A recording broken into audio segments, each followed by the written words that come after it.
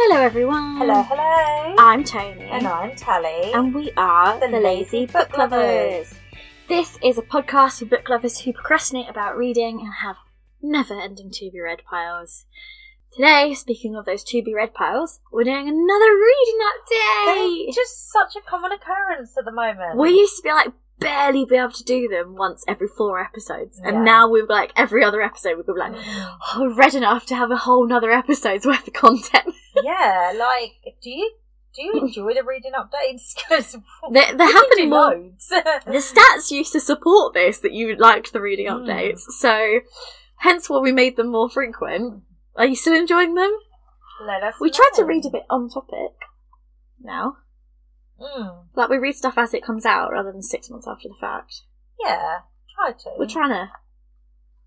Fourth Wing was our probably most on topic we've ever done. Yeah. Yeah. Go us. You going first or am I? Because you've got more. Oh, yeah, I'll go first. Yeah. Go.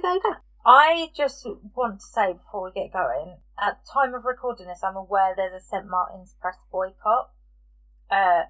St. Martin's Press does not operate in the UK, so if any of these are St. Martin's Press books, I'm sorry. I've not heard of any about this. Yeah, I'm not supporting them. I am for the boycott. Okay. So if any of these fall under St. Martin's Press or Wednesday Books in America, I don't support them. Maybe, I don't know. A House with Good Bones by T. Kingfisher. Because sad. I think I might have mentioned in the last update, when I was talking about Holly by Stephen King. I'm trying to read a lot of horror that came out this year because I want to vote in the Goodreads Choice Awards, but I want to have read all the options. Yeah.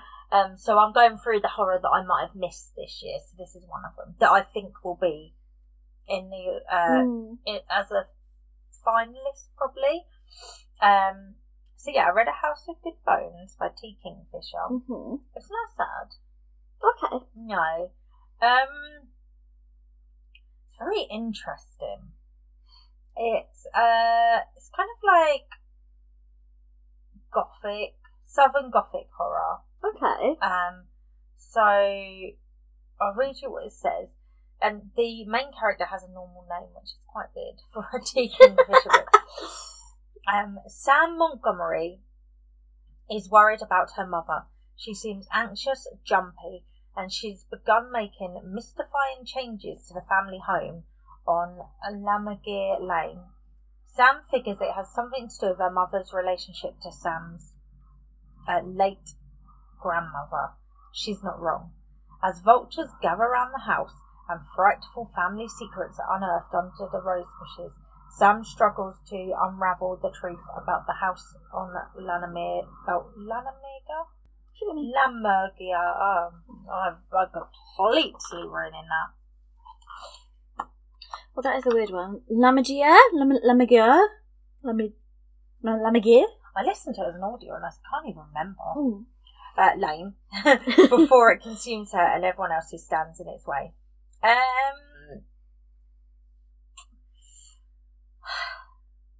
Probably the lowest rated I would give a T. Kingfisher. Really? I don't really rate books. If you follow me on Storygraph, you'll see I don't rate them.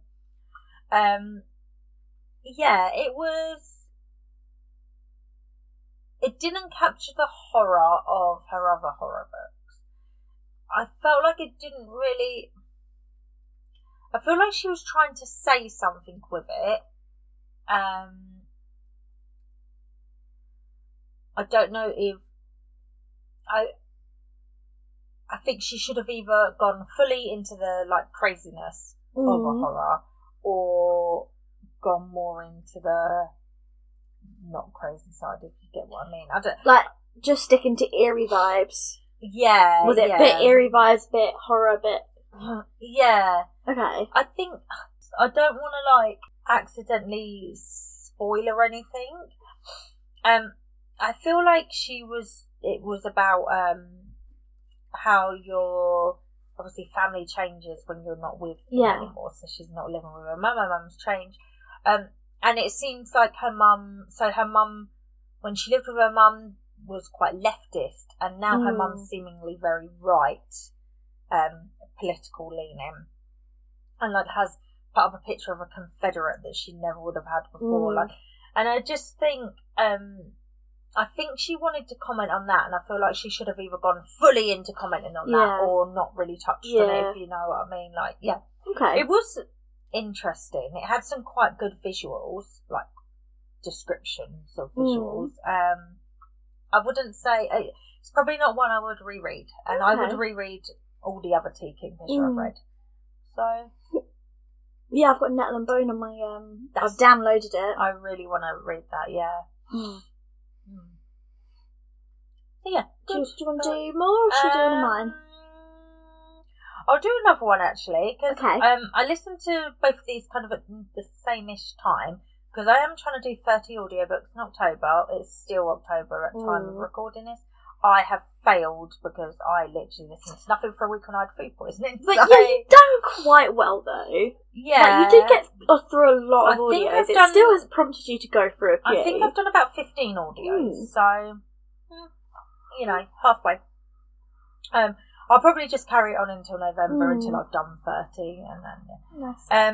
So the next one is Rouge by Mona Award, which is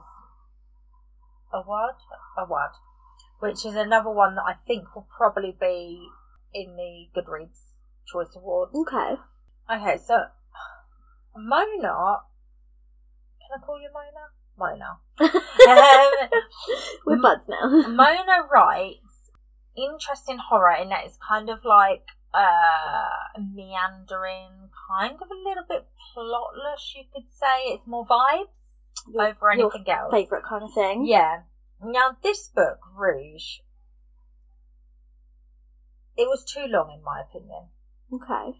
There was a big chunk of it that I got bored, and I would have really loved this as a short story. Not really what you want for a horror. No, it's nearly 15 hours long. Okay.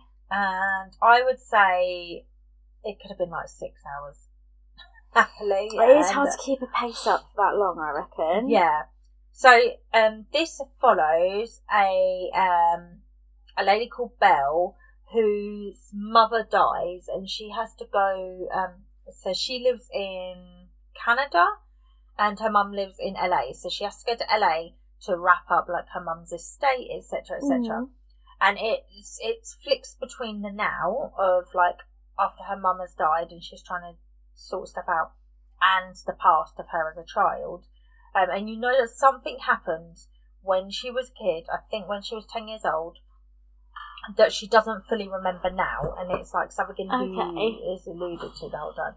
And her mum is one of those women who's obsessed with like beauty and trying to look young and and she very much passed it on to Belle. So Belle was obsessed with skincare. She spends thousands of dollars, like whatever. And then she finds out her mum's in a lot of debt, which I was really confused about why she would care about that. But it doesn't get cancelled out when you die. It passes on to your children, which is fucking crazy to me. Just if you die, shit happens. Sorry, debt collectors, in my opinion. Like, and she finds out that her mum was used to go to this like lavish, expensive spa, which is kind of like a cult, and it's a beauty spa. And then she starts attending there, and she starts learning more about her mum, finds out why her mum was in so much debt. She spent it on like skincare. It's very good. It has a lot of very good comments on beauty expectations, the skincare industry, how that can be a cult. There was a lot of discussion on the Western beauty ideals, because Belle, her mum is French and her dad is Egyptian, so there's a lot of like kind of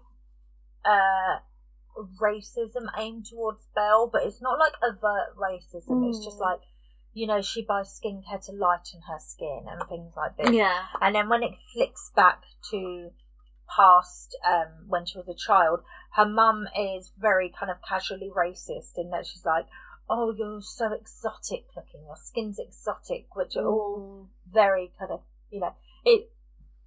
it's crazy that a lot of people would think that, well, her mum can't be racist because she had a child with, an Egyptian man, but yeah, she very much can be, and like, very, very good. I do wish it had been shorter because I just think it would have packed more of a punch because I wouldn't have lost interest. Yeah. Very good though. Okay. Does the spa got like eerie vibes? Or? Very much. Okay. Yeah. People start losing their memories when they've been to the spa, but they're glowing. And there's like jellyfish in it as well. Okay. At the spa, they've got like an aquarium of jellyfish, which is just eerie in itself. Yeah. Like, have you ever been to like an aquarium where they've got like the jellyfish walls and it's all like dark and you're just like.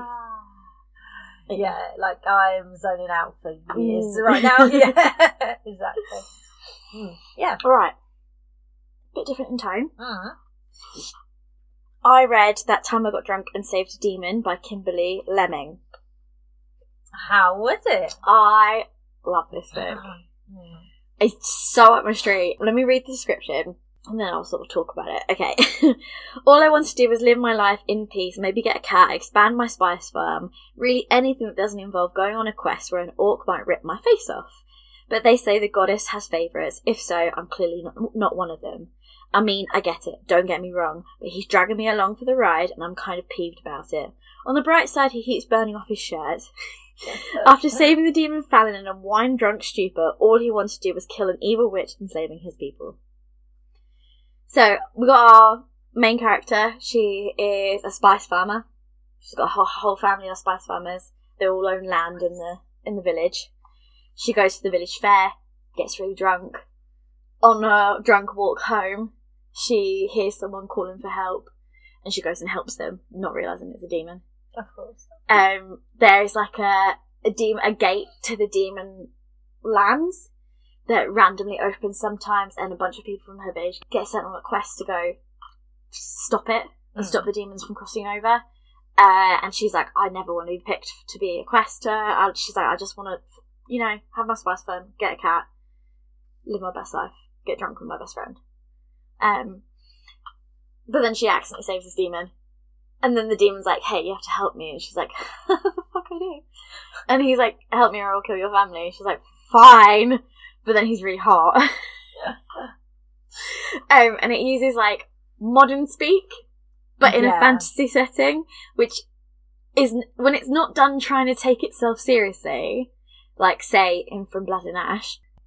Yes, when it's done tongue in cheek, it's just funny. Yeah. She's like, what the actual fuck? And she's like, I don't know, they use lots of like modern idioms, but in a fantasy setting. And then there's a bit towards the end where it's like essentially just a quest. We've done our fucking with the demon, and then we go on a quest, and then we have more fucking at the end. I love that. It's good. It's good fun. It was really short. It's really enjoyable. I'll definitely be reading the rest of them. I think they are on Kindle Unlimited. Yeah. Although the books are pretty. It's the Meads and Mishaps series. Yeah. Isn't it? Yeah. I thoroughly enjoyed this book. I was like laughing out loud. And is this one of the ones that made me cry towards the end? No, I don't think this one did. One of them made me cry. I'm sure I'll figure it out as we go through. I don't think this one did.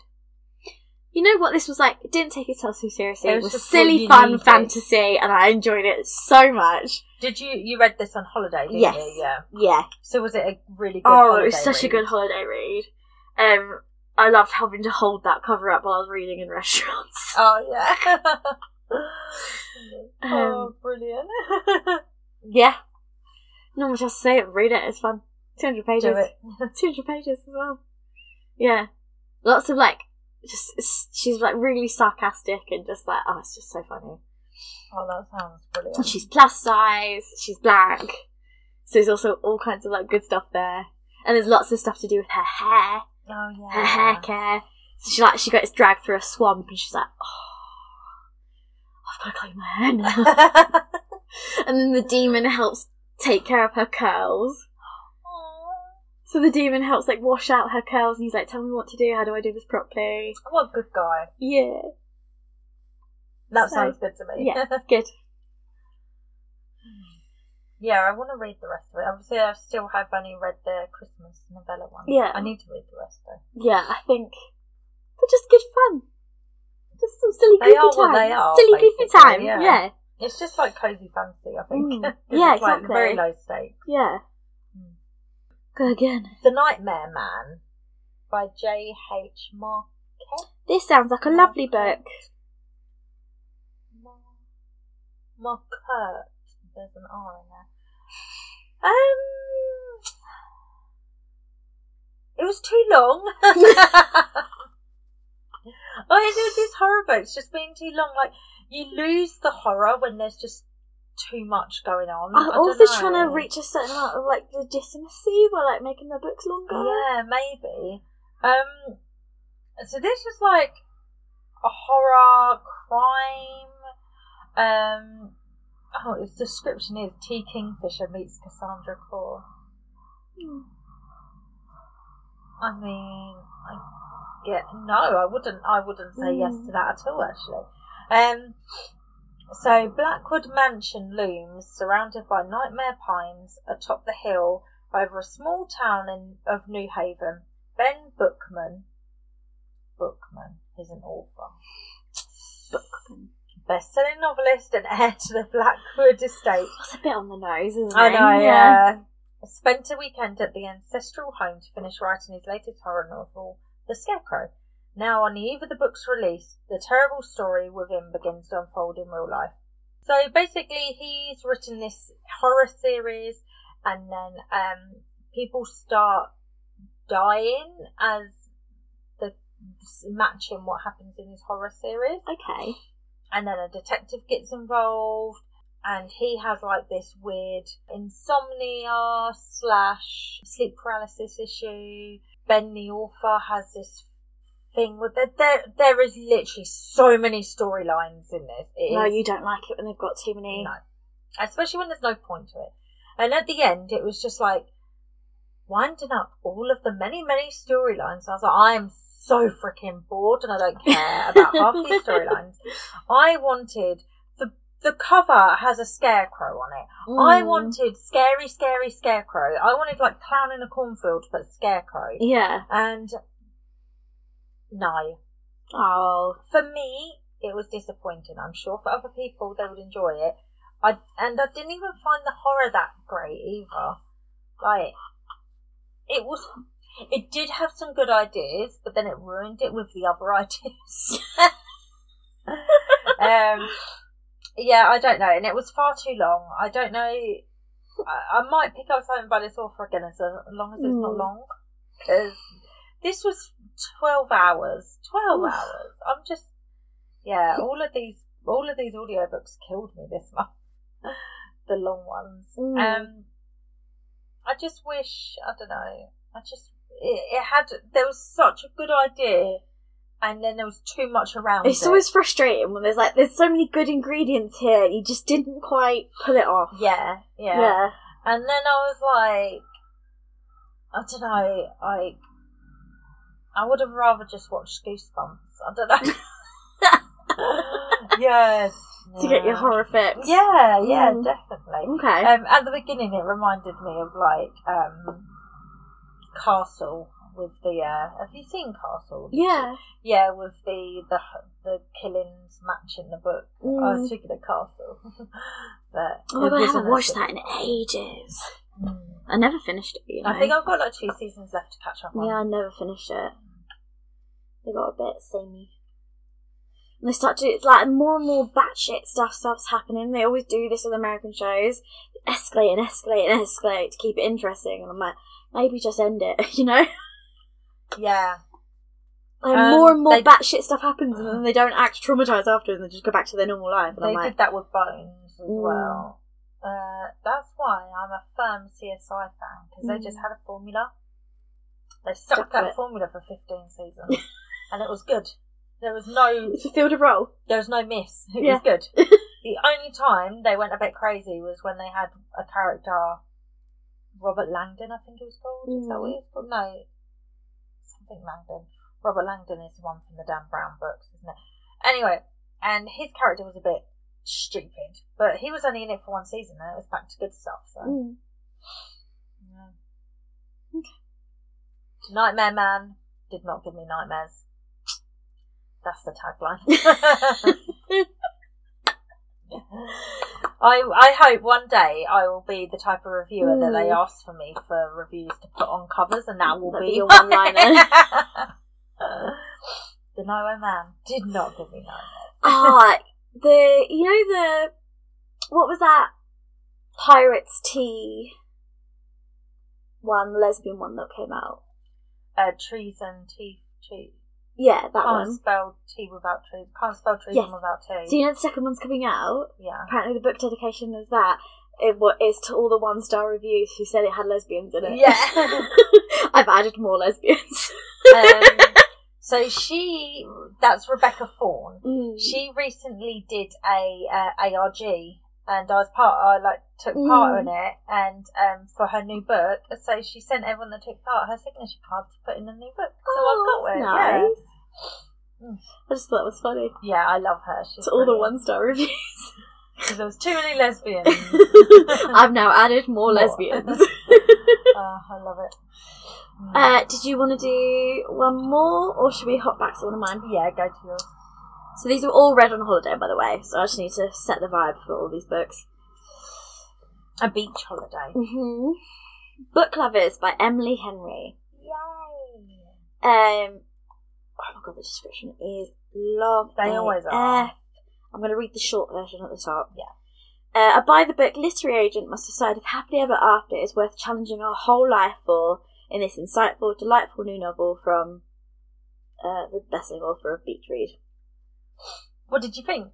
I liked this one. I liked Beach Read more, but I really liked this one. I liked the journey, like the fact that we got this woman who's like a career woman, doesn't want kids, and she stays that way to the end of the book. Yeah. And she just meets a man who's just like, yeah, I'm aware of you do you. I'm like, snaps for you, my girl. You go be a powerful bitch, and I will be there. I'm here to support you. Yeah. I really like that. This is the one where she's like talking about how she'll never be the female main character. Yeah. And like, I love all the kind of breaking the fourth wall kind of things they do. They go to like a small town and fall in love, then the girlfriend in the high heels gets dumped, and she's like, that's me. Yeah. So she's like, she has been that girl 3 times. Yeah. So she's been broken up with by boyfriends who have gone into a rural little town, found a girl there. Had the Hallmark movie love. Yeah. And her sister is having her 3rd kid, and her sister has convinced her to go on this holiday together to this little town that's in the setting of her little sister's favourite author, who happens to be one of the authors she represents.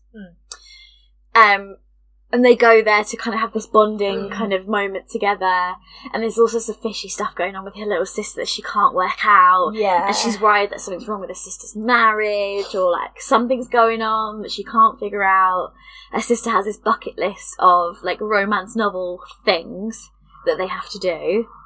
But obviously being married with 3 kids, nearly 3 kids, she's like, well, I can't do like the romance part of it, so you have to do that for me. Yeah. But then she meets an editor she knew from her New York days, who's also known for being quite cutthroat. Yeah. And they're both just quite cutthroat, and he's just good in their field. He's just like, don't change, love it. Yeah. Like, you do you. He's like, go on, chop my book to pieces, go on, do it, shock. I like how a lot of it is about her relationship with her sister as opposed to her relationship with him. Yeah, and like the journey they go on is not about fixing her in any way. No. It's just about like her and her sister reconnecting and all that kind of stuff. Yeah, and there's no like miscommunication, which is no like the one that I don't like very much. No, and like this is the one where he's like working in a coffee shop, and she just sits there and works on a book, and so, they kind of like the coffee. It's like attached to a bookshop or whatever, isn't it? No, his parents own the bookstore, and Yeah. he's taking care of the bookstore because his dad's been poorly. Yeah, that's it. Yeah. And that's the only place in town that has Wi-Fi. Yeah. That works. So she ends up going to work there because she can't take a month off work. No. And he's working from there as well. Yeah, while he takes care of his family. And then they end up having time to work on a book together. Yeah. And this book is by the same author that she represents. It's her little sister's favourite author. And in it's a very hyped book, isn't it? Like anticipated. Yeah, and then in this book that one of her authors is writing is about like it's about a film script agent, so not a literary agent, who's high powered and like cold and cruel, and then about her journey, and then she begins to worry that this is how the world sees her, and she's like, this book is about me, and she's like, fucking play about us, and she's like, I refuse to be Nora, like I think it's Nora that's in the book anyway, and it's all about her comparing herself to this imaginary person, and yeah, I really enjoyed it. I really enjoyed the ending. I love Emily Henry. That's the one that made me cry.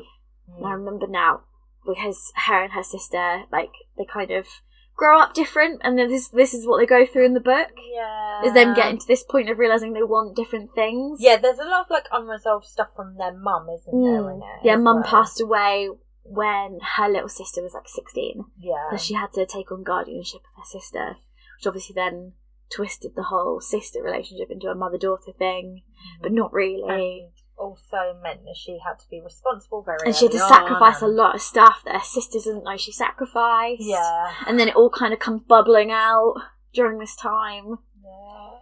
I think it's a really good book. Yeah, I really liked it. So good. And the end, I love the end.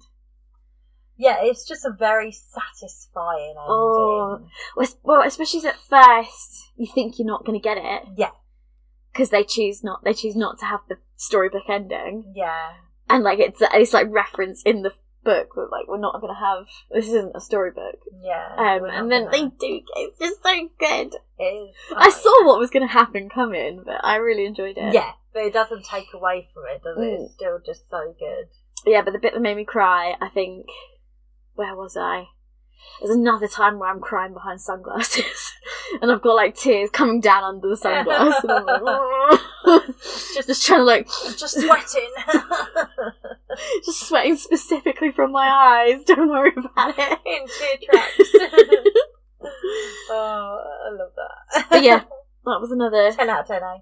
I think I've gone and bought another Emily Henry. I've got her next one that's coming out on pre-order. I am a fan. I think I definitely prefer her to Ali Hazelwood. Yeah, I've not read Ali Hazelwood yet, but I've loved all the Emily Henry. So I think I can definitively say now. I think I prefer her. It's just got a bit more depth. Yeah, I just think I need some plot with my smut. The characters have a bit of grit to them. Yeah. Okay. Okay. I read this novella. Short story. It's 150 pages. We need to look at the definitions of when does a novella become a short story? It's to do with the word count. Ah. So. Okay. Yeah. The Bell Chime by Mona Cabanini. This was a horror that I saw on KU, so I decided to give it a try, which is Kindle Unlimited for those who don't know. Not in the know of the lingo.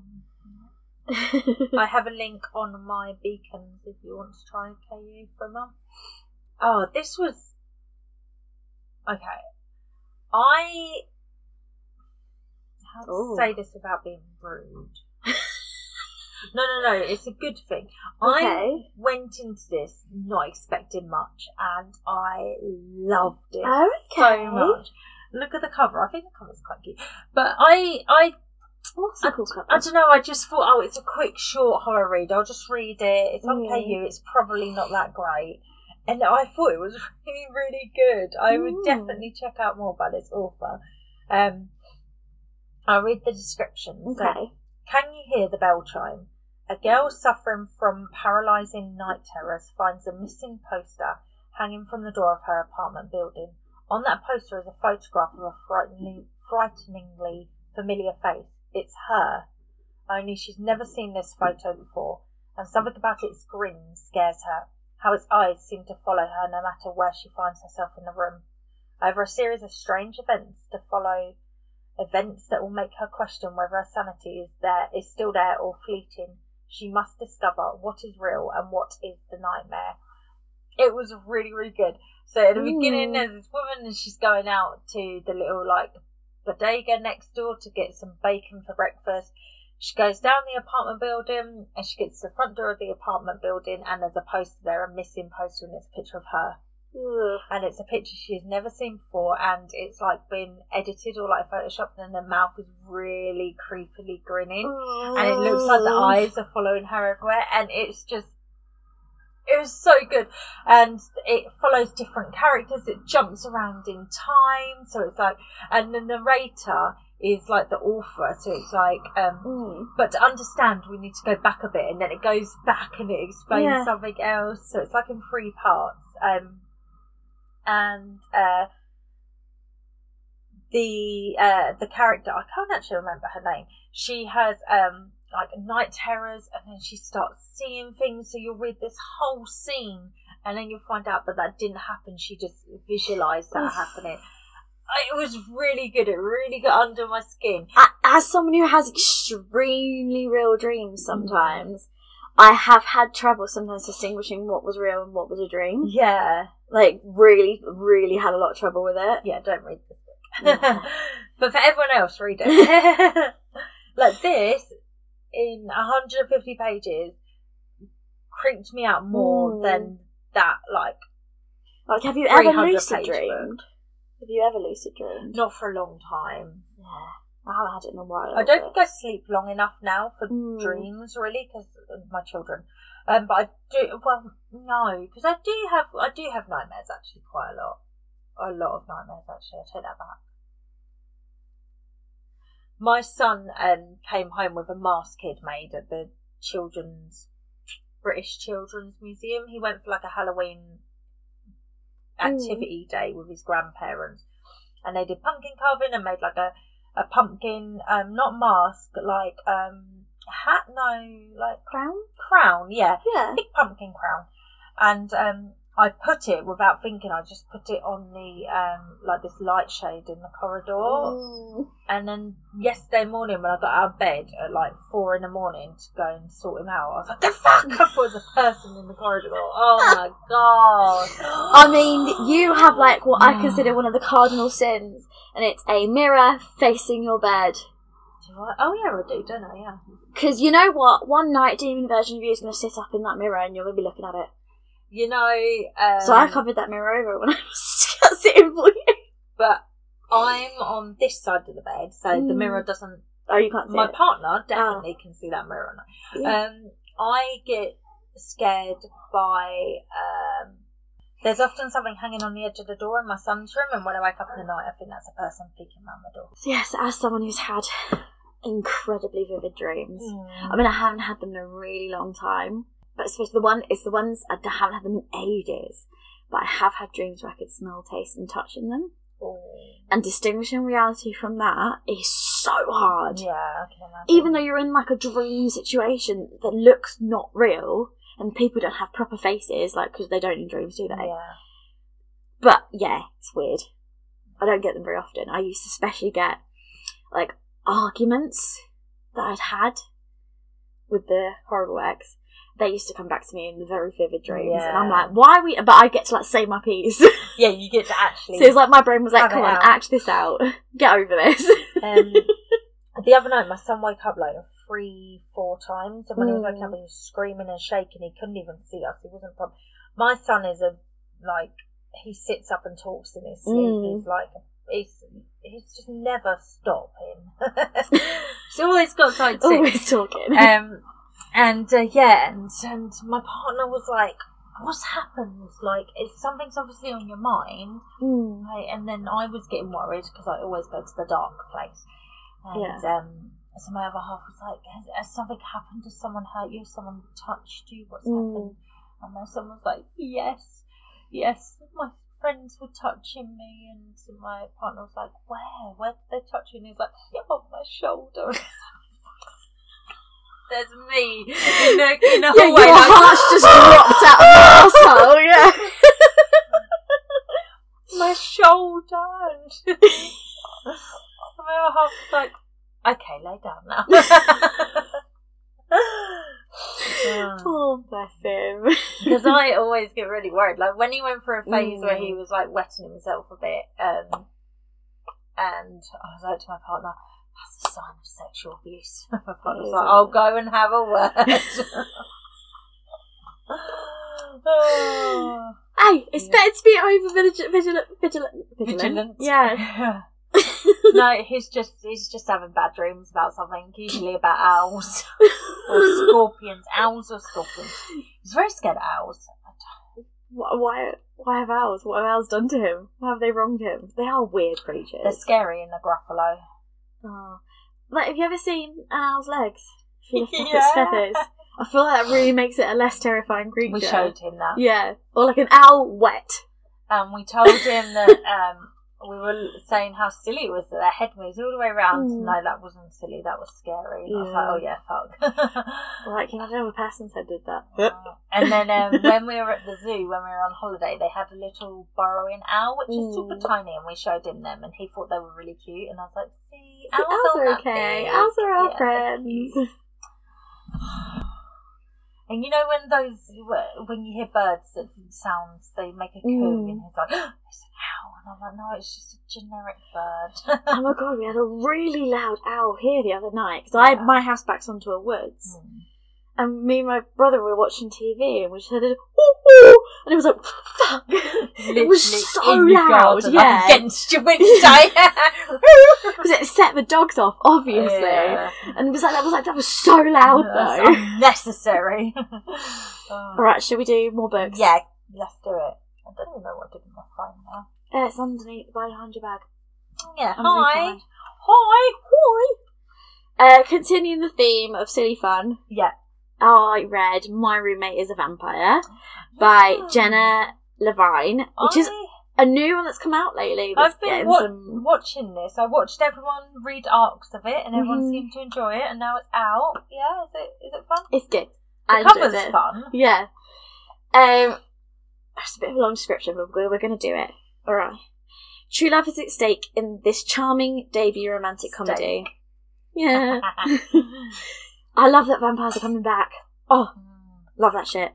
Cassie Greenberg loves being an artist, but it's a tough way to make a living. On the brink of eviction, she's desperate when she finds a too good to be true apartment in a beautiful Chicago neighborhood. Cassie knows there has to be a catch. Only someone with a secret to hide will rent out a room for that price. Of course, her new roommate, Frederick J. Fitzwilliam, is far from normal. He sleeps all day, he's out all night on business, and talks like he walked out of a Regency romance novel. He also leaves Cassie heart-melting notes around the apartment, cares about her art, and asks about her day. And he doesn't look half bad shirtless. On the rare occasions they're both home and awake. But when Cassie finds bags of blood in the fridge that definitely weren't there earlier, Frederick has to come clean. Cassie's sexy new roommate is a vampire, and he has a proposition for her. So, yeah, Frederick, one of Frederick's friends gave him a potion as a joke that sent him into a 100-year coma. And then he's woken up, finding himself a century out of date. Oh, no. And he's, like, really struggling to get by. Oh. And he's relying entirely on this sort of frenemy, Frederick, to help him navigate the modern world. So his solution to fix all this is he decides to get a modern roommate to learn about modern society, and his plan was just to observe from a distance. Like, never really cross paths, but just learn through being around osmosis a modern person. And then she turns up and he's like, oh, she's really pretty. But he's like, I don't want to compromise you. So he's worried about her reputation and stuff. And like, she's showing him, eventually when she realises he's a vampire, she's like trying to teach him about the modern world. And like, she shows him his Instagram, and there's a picture of a bikini on his Instagram, and he's like, the shame. The shame! And they go to a party together, and she gets upset about something, and they go into a bathroom together, and then he's like, we can also merge together, your reputation. And she's like, it's fine. It's not like that anymore. Funny. It's just silly, fun and cute. Yeah. She finds out fairly early on that he's a vampire. And he's like, can you just teach me about modern world? And like she takes him shopping for clothes and like oh, that is adorable. It's just cute. Is it a series or just a standalone? I think it's just a standalone. Yeah. Oh. I reckon they could make a series of it, because towards the end it's obviously like there's the whole thing of she's a human, he's a vampire. Yeah. How are they going to stay together? But it's just fun and cute. There's some good spicy bits in the middle. Where she's like really worried he's going to be kind of old-fashioned and prudish, and then he's not. Oh, that sounds good. Yeah, it's just cute. Her art sounded a bit crap. She did mixed media art.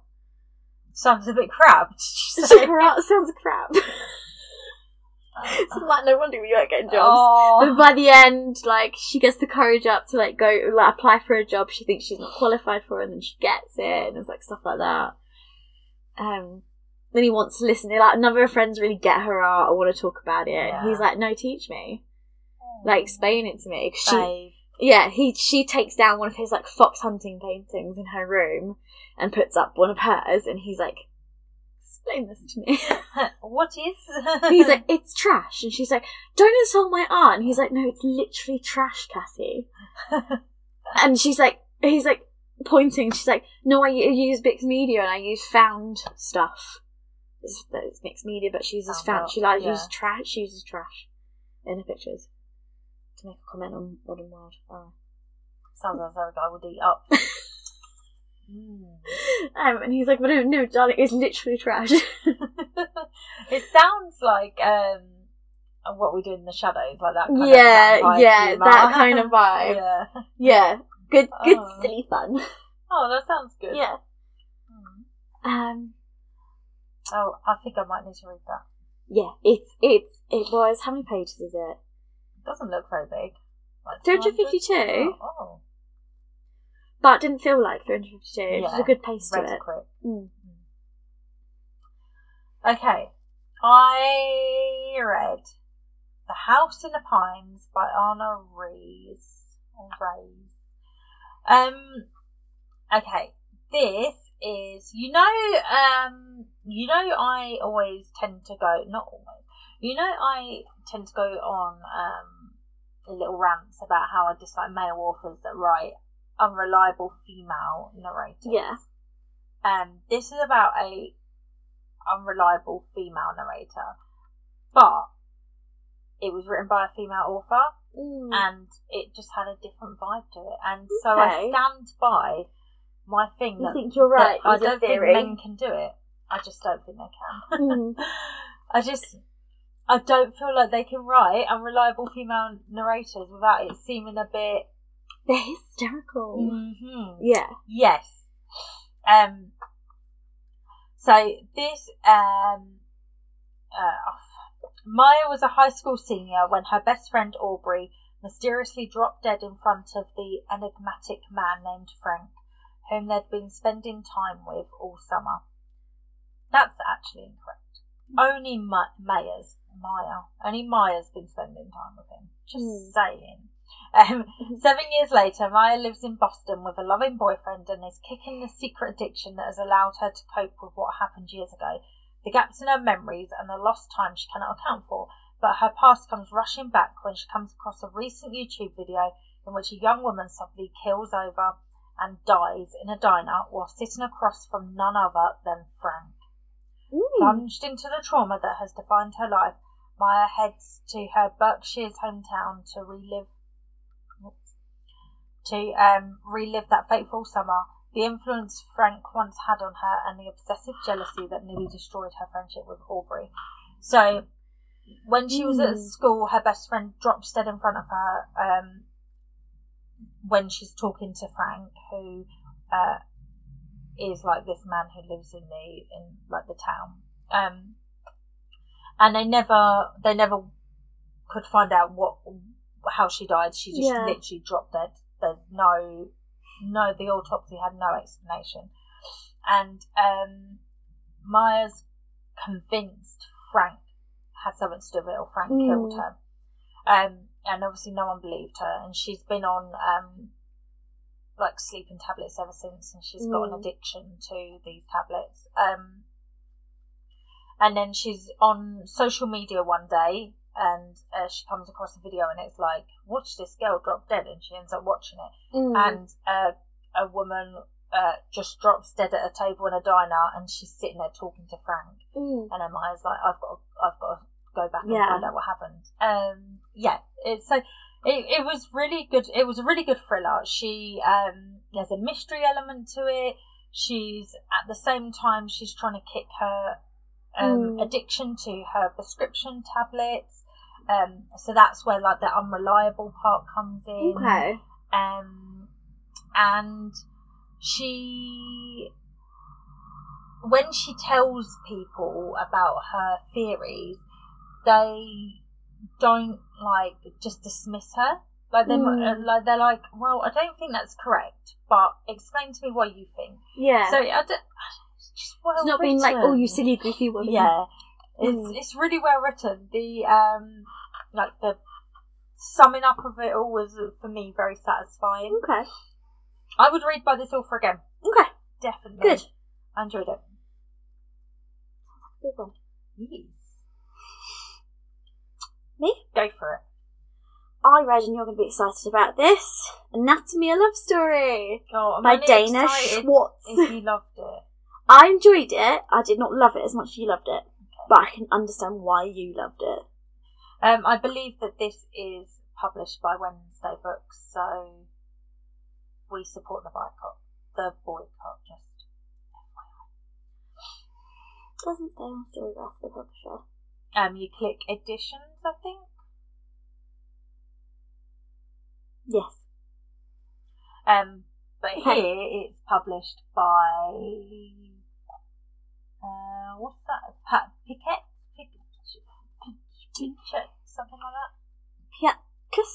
That's it. Yeah, but in America it's published by Wednesday Books. Is it going to go back in there? Okay. But you didn't dislike it? No, I didn't dislike it. But I did not have a sort of obsession like you did. But I think I'll read the second book. Yeah. So let me do the description. Yes. Hazel Sinner is a lady who wants to be a surgeon more than she wants to marry. Jack Courier is a resurrection man who's just trying to survive in a city where it's too easy to die. When the two of them have a chance encounter outside the Edinburgh Anatomist Society, Hazel thinks nothing of it at first, but after she's kicked out a renowned surgeon, Dr. Beecham's lectures for being the wrong gender, she realises that her new acquaintance might be more helpful than she first thought, because Hazel has made a deal with Dr. Beecham. If she can pass the medical examination on her own, Beecham will allow her to continue her medical career. Without official lessons, though, Hazel will need more than just her books. She'll need corpses to study. Lucky that she's made the acquaintance of someone who digs them up for a living then. But Jack is his own problem. Strange men have been skulking around the cemeteries, his friends are disappearing off the streets, and the dreaded Roman fever, which wiped out thousands a few years back, is back with a vengeance. Nobody important cares until Hazel. Now Hazel and Jack must work together to uncover the secrets buried not just in unmarked graves, but in the very heart of Edinburgh society. Yeah, so we've got this girl who's she's a lady. And she's a lady, and she's supposed to just get engaged and get married and have babies. And she's like, I kind of don't want to do that. When's this set? It's like 1800s or something. Yes, I think so. What did you say? I can't remember. If it's Gothic, it'll be 1800s, but I don't know exactly. It doesn't say in the description. So it's like Burke and Hare times. But it's set in Edinburgh. Found the big start a bit slow. Yeah, I guess so. It took a while to get going, but once it got going, I really enjoyed it, especially the bit where she's treating all the poor people in her house and all that that whole bit. So that was quite interesting. Yeah, I think so to set the mood, I read this when I was in hospital with my daughter, so I didn't know where else to go.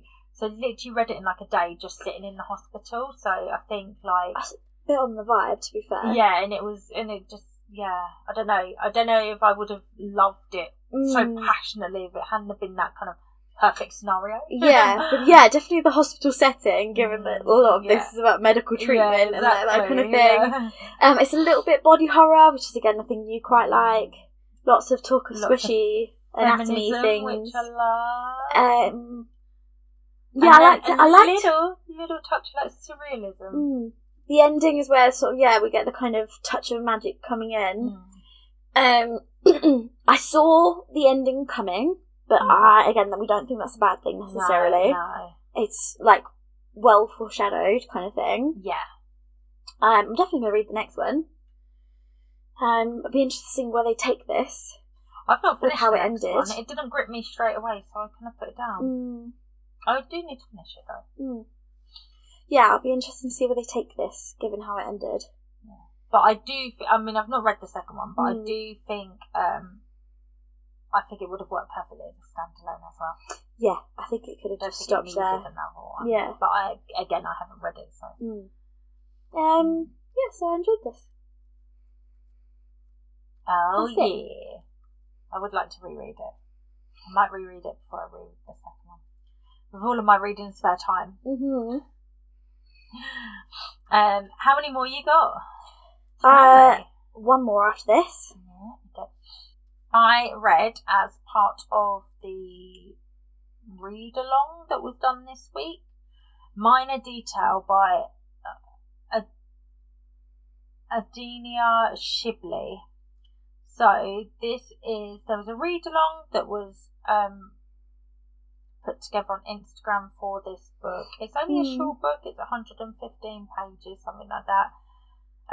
Basically this is a Palestinian author, and she wrote this in 2017, and this year she won an award for it with the Frankfurt Book Festival, I think that's what it's called, because it's been translated to German, and she won one of the awards there, and she was meant to go and pick up an award and like whatever, and they took it away from her because she's Palestinian.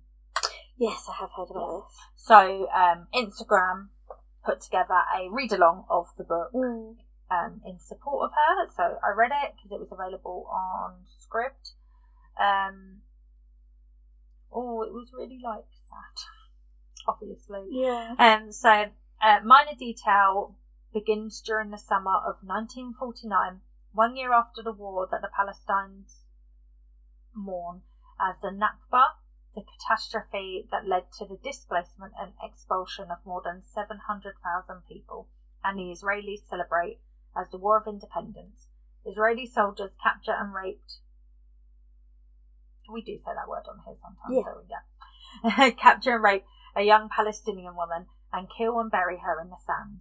Many years later, a woman in Ramallah, I think that's how you pronounce it, becomes fascinated to the point of obsession with this minor detail of history, a haunting meditation on war, violence and memory. Minor Detail cuts to the heart of the Palestinian experience of disposition, life under occupation, and the persistent difficulty of piecing together a narrative in the face of ongoing erasure and disempowerment. And how crazy that was written in 2017. And it was really sad. It was what I expected, and yet I was still sad. Yeah, I can imagine. Very beautifully written. It was very beautifully written. There were so many lines. If I was highlighting it, if it was a physical book, it would all be highlighted. It was just so like beautiful tragedy, kind of. Yeah. It was just. I want to reread it. I think there was just so much in it that I probably didn't get the first time, and I'd love to really delve into it and really try and work out what's being said and stuff. But it was, I don't know, it really affected me more than I thought it would. Yeah. So it was worthy of any prizes it got, definitely. Politically relevant, obviously, at the time we're recording this. Definitely. The cover is a bit okay. bland. It's just a blue cover. Yeah. Okay. Yeah, I recommend it. It's only 100 and something pages. Definitely. God, it must have been for it to be that impactful in 200 pages. Oh. Yeah, it's like split in two. So there's the first part, which is the 40 something, and then the 2017, and it's like, and there's loads of parts that it's just like repetition, because that's what like war and conflict and occupation is. It's just repetition, like the repetition between what happened then and happens now, and just okay. How many more have you got? Do you want to do another one? Oh, I'm basically done now. Okay. I've got a couple of graphic novels I can maybe mention, but yeah, pretty much they're all the ones I wanted to talk about. Okay.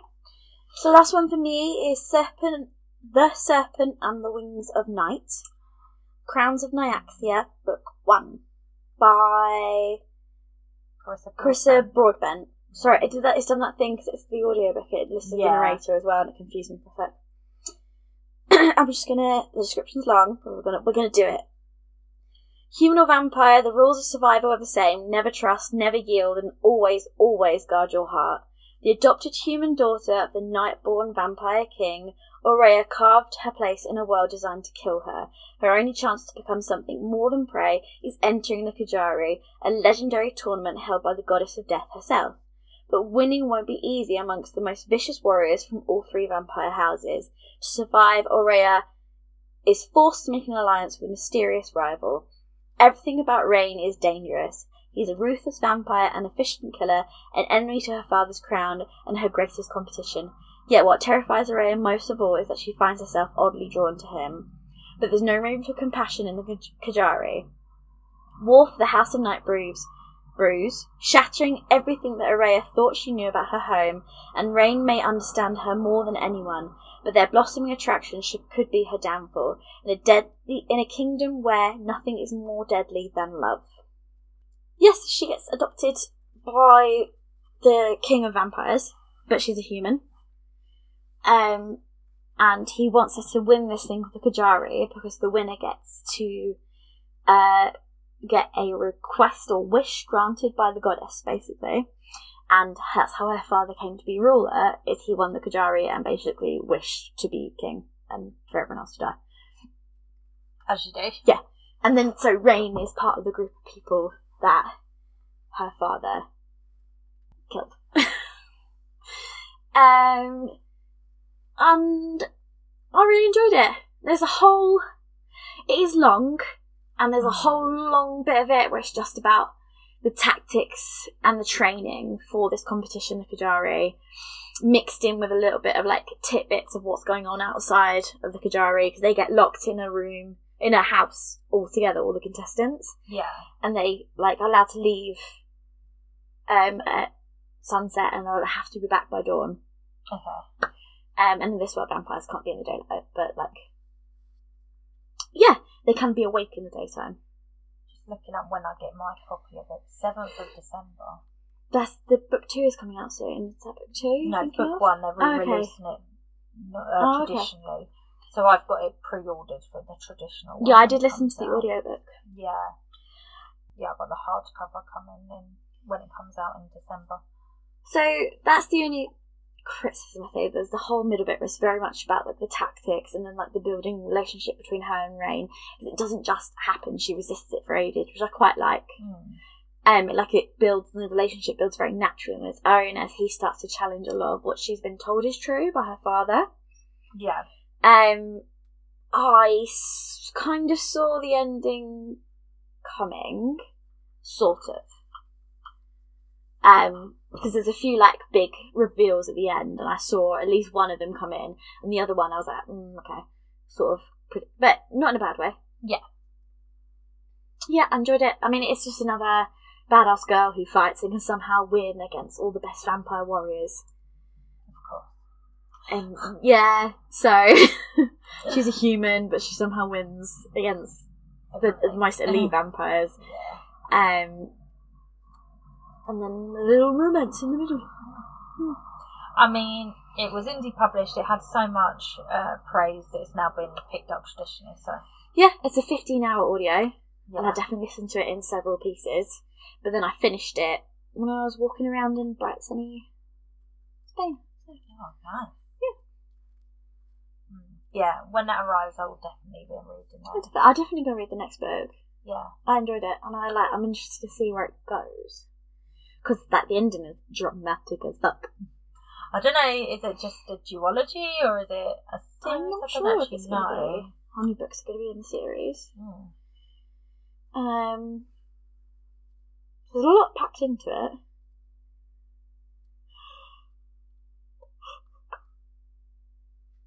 Crowns of Nyaxia it's called. Well, I've just googled that and Crowns of Nyaxia book 3 came up in the suggested. Oh, okay, so there's probably going to be more then. How many books? Excuse me. Google.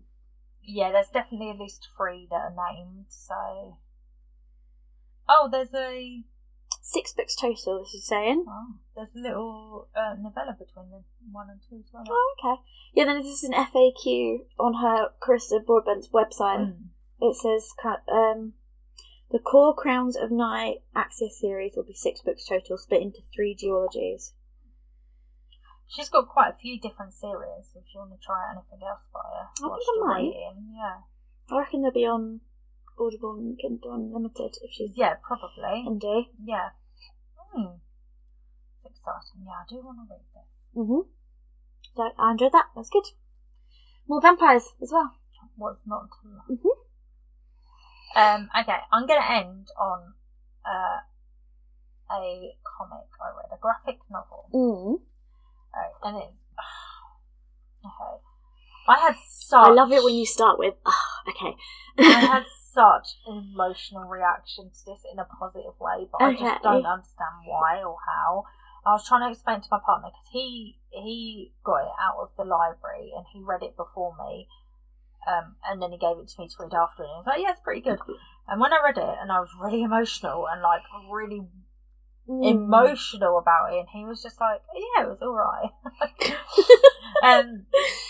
So it's the first volume in a series called Golden Rage. I think the first one literally came out this year, so I'm hoping they'll do more volumes of it. So its description is: older women have been deemed useless to society and abandoned on a remote island where they must fight to the death whilst making friends and desert. Welcome to Golden Rage, a not too distant dystopia where Battle Royale meets the Golden Girls. I don't know if that's a good description. Well, yeah, so you follow this woman who wakes up on this island, and so you kind of see it through her eyes. And so you don't know how this has happened or why it's happening or anything, but once you can't have children, you're chucked onto this island and just left there to like fend for yourselves. Okay. And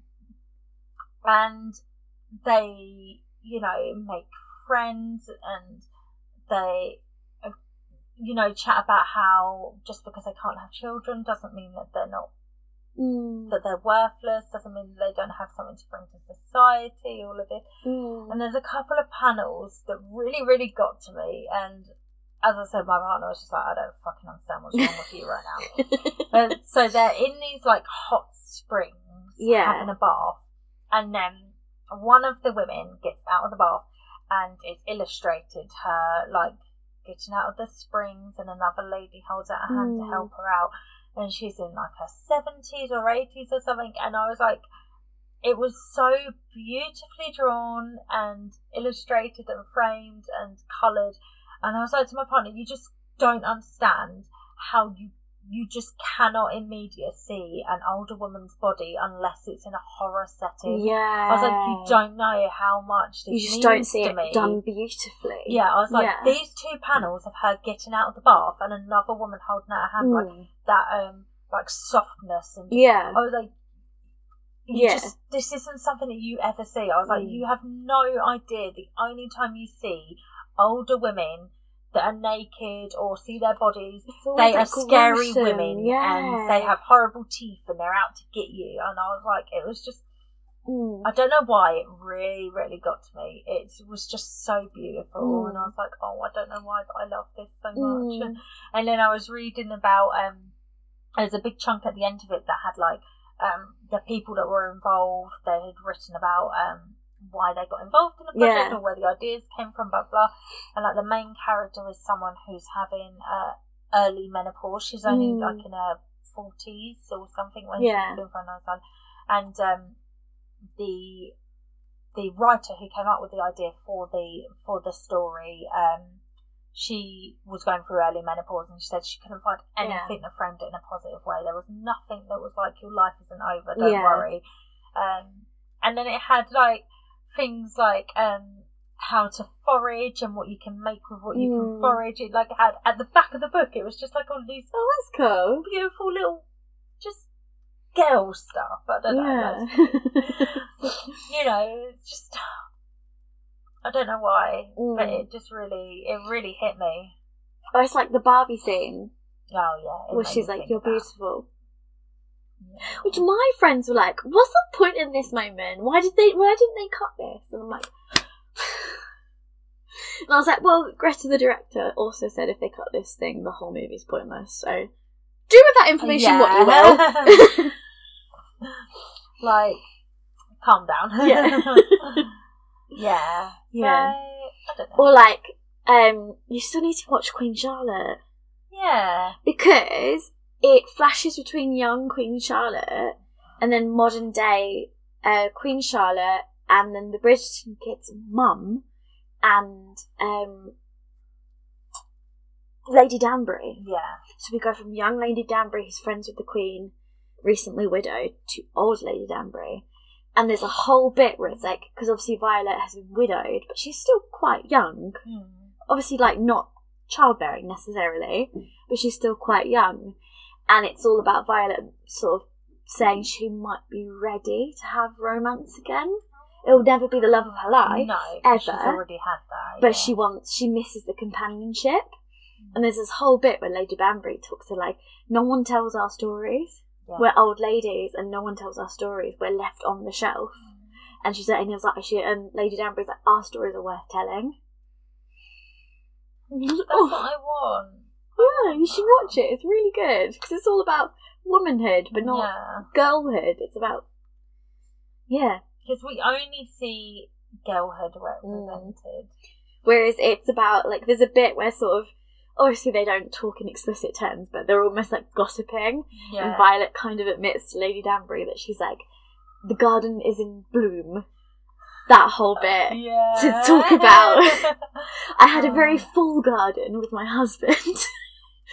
And then when she's like, she kind of basically admits the garden is in bloom, and Lady Danbury's like, your garden is in bloom. And she's like, tell me more. She like pulls her to one side, and she's like, really tell me more, I want some more goss. Oh my god, okay, I need to watch that. You really, I love, like, I probably prefer Queen Charlotte to the Bridgertons. I mean, I watched the film Cocaine Bear, which was good. There's so many good series you just don't fucking watch. But you'll watch some fucking depressing film or a 6-hour YouTube video about the history of, like, bee farming or some shit. It makes me mad. Oh yeah, because I watched that like 6-hour documentary about shark exploitation, how sharks are exploited in film. So why do I feel sad today? I watched 6 hours about sharks dying.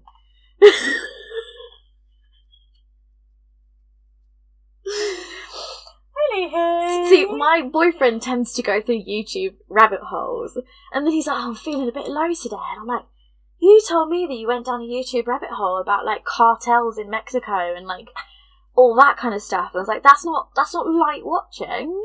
Just a bit light viewing. Yeah, I was like, that's gonna have an impact. You spent 6 hours in the dark watching that, and we're like, oh, now I feel a bit funny. Like, a bit sad now, actually. Didn't eat, didn't get any water, had no sunlight throughout that whole thing. And then you're like, oh, I feel a bit low, like. But Cocaine Bear was quite funny. Okay. About a bear that takes cocaine and then goes on a murderous rampage because he's fucking out of his skull. Well, anyway. glad you watched that and not the Six of Crows series.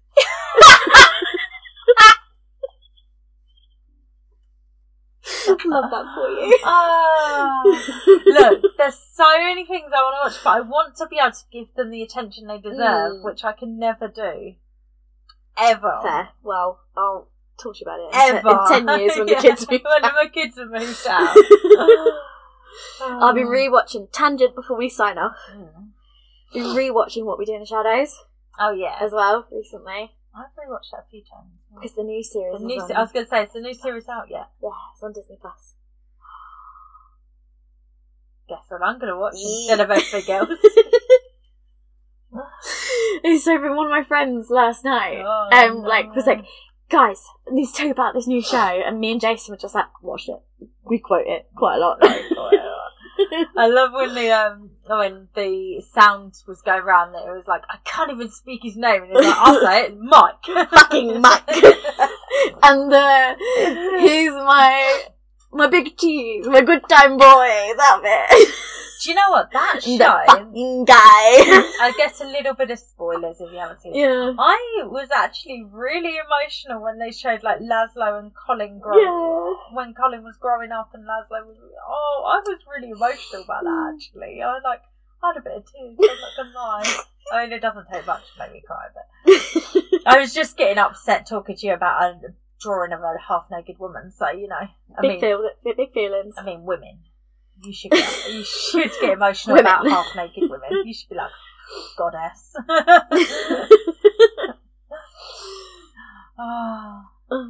Yeah, I need to watch that. Yeah. Okay, I'll do that. It's good. I'll start that tonight. We are werewolves, not swearwolves. They were going to make a film of that, weren't they? There is a film.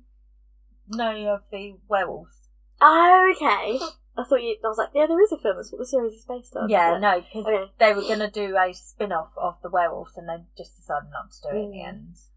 And I'm glad they just did that TV show instead of the vampires, because that's much preferred. I was thinking of that earlier when your brother popped in and he was talking about seeing Blade, and I was like, oh, and Wesley Snipes in it as the vampire. That's quite funny. It's because I've been watching it downstairs. That's probably what made him remember Blade. Yeah. Because we were watching that episode. Good time. Anyway, good fun. Anyway. That has been my only spooky watches. What We Do in the Shadows. I've been watching a lot of horror. I'm sure that's really, really good for you. The baby's been refusing to sleep, so... Oh. So... I've been trying to scare her to sleep. Can you imagine if you're some kind of Wednesday baby? Who's like... My dream. Spooky stuff put her to like sleep. Gothic baby. Yeah. When my son was little, this is a complete tangent, and there's a YouTube channel called Lazy Masquerades that I listen to a lot, and he does like true crime stories and like Reddit stories, and he reads, and that's it. And he has a very like calming voice. And when my son was little, because he was a non-sleeper, #from birth, and we used to put that on and like turn the lights off and just listen to that, and my partner was like, well, what? We just let him listen to true crime to get him to sleep, and I was like, yeah, and it works. But like, doesn't understand the words. He's like, if he ever turns into a serial killer, this is the moment that it started. You did it, and I'd be like, yeah, well. Anyway, I started putting it on for my daughter to get her to sleep, and it worked as well. And I was like, well, what can I say? Not my spooky babies. What can I say? My son found his little toy chainsaw the other day that he got a few years ago, and then had it confiscated because he kept trying to chainsaw everyone. You know, my daughter and him keep having sword fights across the room. Oh my god! I have to show you. She does sword fights with him. How? She's not walking yet. She sits there, or you carry her, and she hits. Oh, that's so funny. And she goes and picks up a sword, and she goes, ah! And just waves it around until you come and do a sword fight with her. That's hilarious. My little spooky babies. Anyway, that was a complete tangent. That's right. It was funny. Please come and follow us on Instagram or TikTok. We would love that. We also have a Facebook group where we want to make like a book community, so please come join it. Just search for Lazy Book Lovers Podcast. And I think I forgot to ask you recently, so please rate and review wherever you listen to this episode to help us in the algorithm, help us reach new people, let us know whether this is worth us spending our time doing. And yeah, we've got our 100th episode coming up next week. Yep. So if you have any questions, we might do a question and answer. Oh, shit. Yeah, this is episode 99. Shit. Yeah. We're hoping on doing a question and answer, so please send us any questions you have. It's not probably too late by now, actually. Yeah, because we'll have already recorded it. Check us out next week for our 100th episode. And please share us with anyone else that you think might enjoy. Please. Thank you for joining us, and we'll see you next week for our 100th episode. Bye.